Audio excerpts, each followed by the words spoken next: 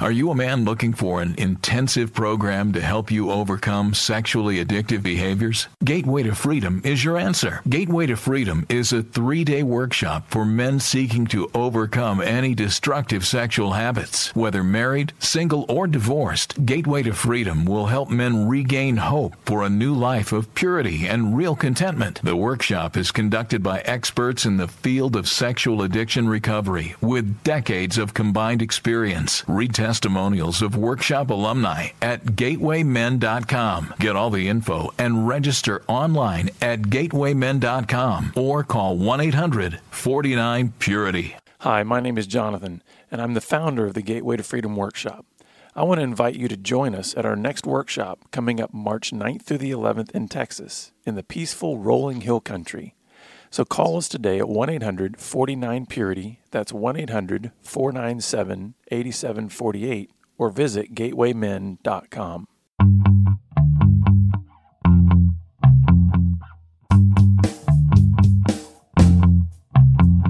You're listening to Pure Sex Radio, training men, educating women. Brought to you by Be Broken Ministries. Visit us on the web at puresexradio.com. Good day, radio listeners. Welcome to this edition of the Pure Sex Radio broadcast. My name is Jonathan, and I'm excited to share with you a talk that I gave recently at a men's conference, talking about the problem of lust and how to overcome it. So I want us to just dive right in, and this is going to be a 2-part series. So this is the first part in the series, and then our next time with you, we'll share that second part.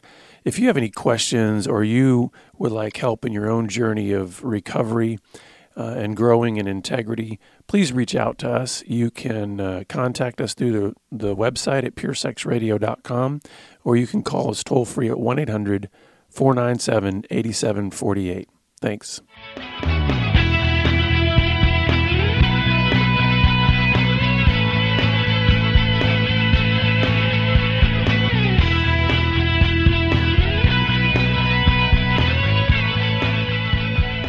I believe there's men in this room that need desperately an experience of the grace of God in their lives, because you have done a great job of condemning yourself for the secrets that you're carrying, for the things that you're hiding, for the stuff that you are wearing, the shame that you are wearing. And guys, I'm going to tell you, from that day in 1999, that Christ met me on my floor, it has been His grace that has been transforming my life from that moment forward. I've been on a nearly 19-year journey of understanding, what does it mean to have the grace of God transform my life? It's not by rules. It's not by law. It's by His grace that He transforms us. I'm so thankful that we have been spending time in the book of Titus. You know, we've been in Titus chapter 3, but guess what chapter comes before Titus chapter 3? Titus chapter 2. And there's something very important that I want to share with you that is foundational to everything that we're going to be talking about here. Titus chapter 2, verse 11 and 12 says this: "For the grace of God has appeared, bringing salvation for all people, training us to renounce ungodliness and worldly passions and to live self-controlled, upright, and godly lives in the present age." Guys, it is the grace of God that trains us to resist ungodliness and to say yes to that which is right. It's not the law of God. It's not the rules of God. It's the grace of God that trains us. So let's take a look now, and just to give you a little bit of the rest of the story. So after 9 months of separation, my wife and I were miraculously reconciled. And I don't use that word miracle lightly, because I think it's a very particular word. A miracle is to bend or break natural laws. A miracle is the parting of the Red Sea. A miracle is the resurrection of Jesus Christ. Well, guys, I actually believe that God broke natural laws to reconcile my marriage. Think about it from a human perspective, from a worldly perspective. There's no reason why that woman should have come back to me. She even had some of her Christian relatives telling her, "I think you're wrong to consider reconciliation." But we chose to follow God's voice instead of anybody else's voice. And as God was doing transformation in my life, He was doing healing in hers. And one of the things I learned during that separation, and I hope you married guys will hear this, God will always be the better husband to our wives. And if we can trust in that and recognize that, yes, we have a responsibility to love her as Christ loved the church, but she was His before she was ours. And I guarantee you, His love for her goes deeper than our love ever could. And so be willing to understand the entrusting that we need to have of our wives into the care of God. And then we were blessed with 3 children after that. And then in 2003, launched Be Broken Ministries after about a year of wrestling with God, which I walk with a limp, by the way, now. I actually, honestly, when God started calling me into ministry, I was like, no way.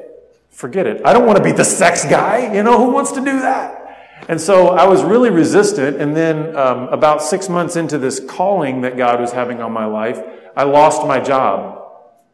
Coincidentally, right? I always like to tell guys that God will never infringe on our free will, but He can narrow your options.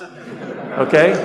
And that's how I eventually got. Now, I want you to know that I am joyful in my work now. But it took God doing another form of breaking in my life to get me to a place of recognizing the goodness and the joy that comes when we hold openly our stories, when we're willing to be transparent, when we don't care what kind of reflection it might mean on our reputation, what other people think of us, if it's causing others to come out of the dark and into the light. And so sometimes we need people that are willing to stand up front, take a few hits, be misunderstood for the sake of those that need to hear the message of the gospel to come out of the dark and into the light. And so that's what I want to share with you today is what's this problem with lust? Did you know that science is finally catching up to what we already have known is true for a long time? Science is actually showing us that the male brain responds radically differently to images of nude females than any other possible image that you could put in front of him in nature. Now, every man who's ever lived knows that already. Science is always catching up with the truth, guys, just so you know. But they're showing now that there's just a completely different response that men have physiologically in your brain chemistry to seeing the image of a nude female than any other image. So I actually want us to perform a little test here. Okay? I'm going to show you some images. Buckle your seatbelt. I'm going to show you some images, and I just want you to kind of do a test on yourself to be able to say, how's my breathing? How's my heart rate? What's happening with my, the palms of my hands or anything like that? So here's the first picture. Okay, guys? How many car guys we got in here, Guys that like restoration. I'm not a car guy, but I love that show, American Pickers, where those guys go in all these garages and find all these, rusty gold. Well, you can have a certain kind of reaction if you see those cars and you're like, yeah, man, I'd like to work on those. Maybe you're an adrenaline junkie. Like you like jumping out of perfectly good airplanes, or you like skiing slopes like this. You could see an image like this and you're going to have a response. You could probably, maybe for some of you, you can even feel the cool breeze on your face as you think about that picture. Maybe some of you are more the outdoors type. You're a fisherman, you're a hunter. You see a picture like this and you love camping and you're like, man, that sounds like a lot of fun. Maybe we got some tech geeks in here, you like wires and screens and all kinds of stuff like that. Here's the thing. None of those images will cause in you physiologically the same response as seeing a naked woman.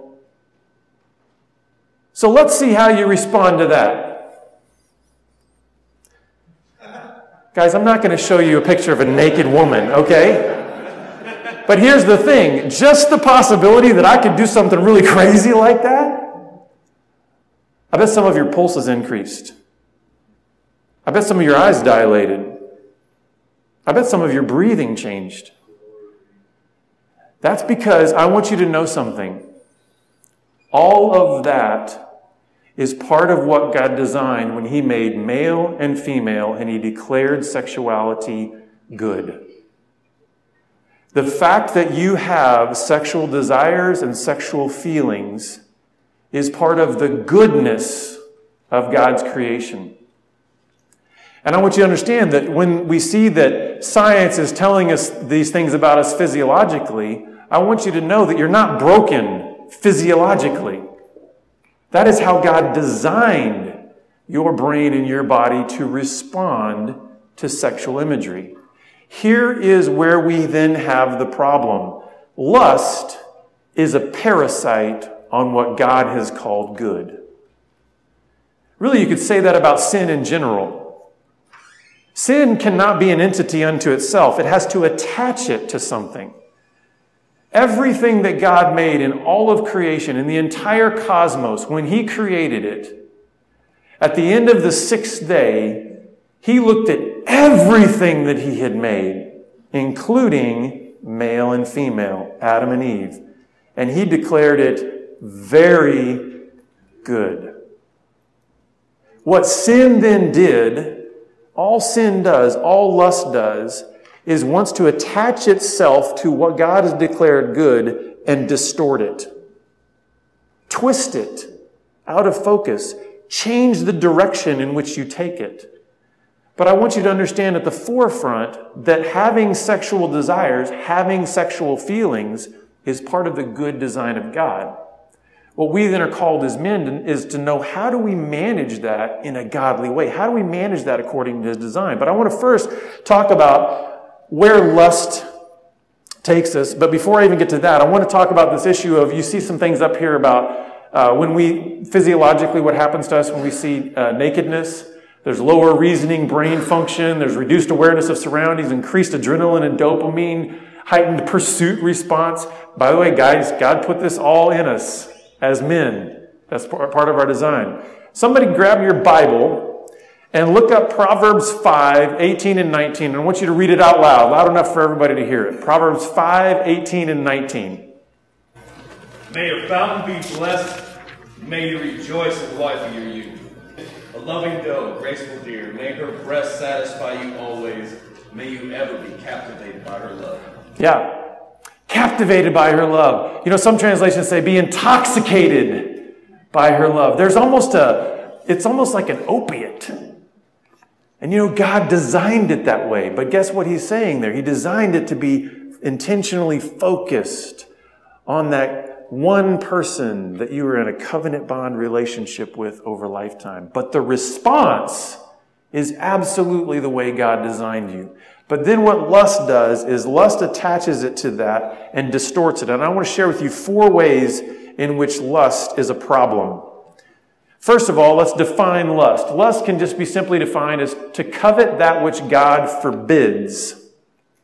A desire or craving for self-centered pleasure. So as applied to sexuality, this is to covet anything sexually that God has said is outside of that design of the covenant bond of marriage. So there's a myriad of ways that we can then lust, right? I mean, pornography is certainly one of those ways. There's adultery. There's all different kinds of ways that we can essentially covet that which is outside what God has designed. And so lust is ultimately covetousness. But lust is idolatry. Lust is idolatry. We're told in Romans chapter 1 that, men preferred to worship the creation rather than the Creator, and therefore defiled themselves in that way. Think about what's happening in lust, that coveting of that which God forbids. We are essentially seeking to take something, and we are simply seeking to find satisfaction in something apart from the only source of true satisfaction, which is our Creator. So we're simply looking to something that's created and saying, that's what I need. That will satisfy. And if you've gone down this path any length of time, you recognize the emptiness in that. But you also recognize the power of that idolatry. And if you think about it, the idolatry isn't as much about the object of your lust as it is the lust itself becoming an idol. The craving itself to go seek whatever you want at whatever cost to anybody else or even to yourself is really what becomes the idol. So lust creates idolatry. Lust is also stealing. Stealing. Lust claims rights on others that are not given. When you view pornography, you are actually committing theft. Now you might be saying, but wait a second, pornography, these are consenting adults, they're giving their permission. I'm just enjoying what they're deciding they wanted to do on their own. Do you know that roughly half of all individuals in pornography are trafficked? Meaning they are not there willingly. That's roughly 50% of all pornography is trafficked victims. So there's a slavery going on there. So there's already a stealing that has occurred there in the sense that those people are being forced to do those things. But I want to help you understand, even if there's this whole idea of consent, I want you to understand what you're actually stealing from these individuals when you're viewing pornography. You're stealing their dignity as a human being. Listen, they may be confused and deceived and deluded and lost. But your consumption of that pornography is you are essentially taking a human being made in the image of God and reducing them to an object for your own pleasure. That is stealing. There's this story in, I think it's in 2 Samuel 13 about one of David's sons, Amnon. And he starts obsessively lusting after his half-sister Tamar. I mean, this guy gets tunnel vision. And he gets a one-track mind towards thinking the only thing that will satisfy him is to have sex with his half-sister. Now, there's a whole lot of brokenness in that family already there, but we're not going to go into all that. So then he sets up this scenario. He sets up this scenario where he pretends to be sick. And then he demands basically that his half-sister be the one that takes care of him. And then when she's taking care of him, he sends out everybody else, and then he tells her to have sex with him. She resists, but he overpowers her and rapes her. He steals from her sexuality. He steals from her dignity. But then, lust is also a lie. Because you know what happens immediately after that instance in Amnon's life? As soon as he has sex with Tamar, it says in the very next verse, he despised her. Hatred came out of his heart after he actually had the one thing that he had his entire mind on. See, lust lies to us. It's a bait and switch. It tells you, listen, what's behind that screen, what's on the other side of that mouse click, what's on the other side of that room, what's on the other side of that office with that coworker. That's where real satisfaction is. That's where you'll be satisfied. And even if you possess that which you were lusting after, you will recognize, that didn't really satisfy.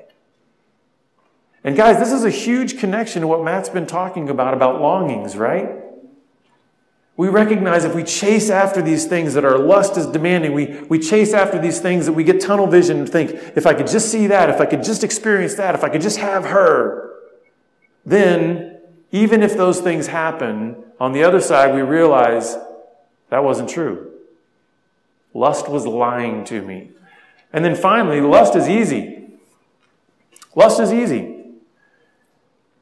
What did Jesus say about the way to life and the way to destruction? What is the way to life? Is it broad or narrow? What's the way to destruction? Is it broad or narrow? Broad. Guess what, guys? Jesus said, small is the gate and narrow is the way that leads to life. But wide is the gate and broad is the path that leads to destruction. Guess where lust is leading you? It's leading you to destruction. And the reason that the way is narrow that leads to life is because as a follower of Jesus, there's one drum that Jesus beats over and over and over again about what it actually means to be a follower of Jesus. And I'll put it into one kind of compound word: self-denial. Take up your cross daily and follow Jesus. There's a sense of we have to become very good at what we might call delayed gratification. Saying no. I like what I was in one of the sessions on emotional intelligence, and the idea was understanding how to respond to urges well and intelligently without just going with the flow of whatever comes out of us. See, lust is easy. Lust is the way of the flesh. Lust is natural, if I could put it that way. But did you know, as a follower of Jesus Christ, He calls us to live a supernatural life, a life that is empowered by His Spirit. And while He does say that His yoke is easy and His burden is light, and He even tells us elsewhere that His commands are not burdensome, He does not add any sorrow to His commands. Make no mistake about it. In the daily practical application of taking up your cross, there's a moment of difficulty to make that decision and say, I'm going to deny myself. I'm not going to listen to the lies of lust. I'm going to take the narrow way. That's not easy to do. So that's what lust does. The bottom line on lust, what is the problem with lust? Lust kills love. Lust kills love. Lust and love are mutually exclusive from one another. If you are following the way of lust, you are abandoning the way of love. If you are following the way of love, you are abandoning the way of lust. So just keep that in your mind as in terms of like a simple way to understand what's the bottom line in terms of what lust does. What's the problem with lust? Lust kills love. And we were made to bear the image of God, and God is love.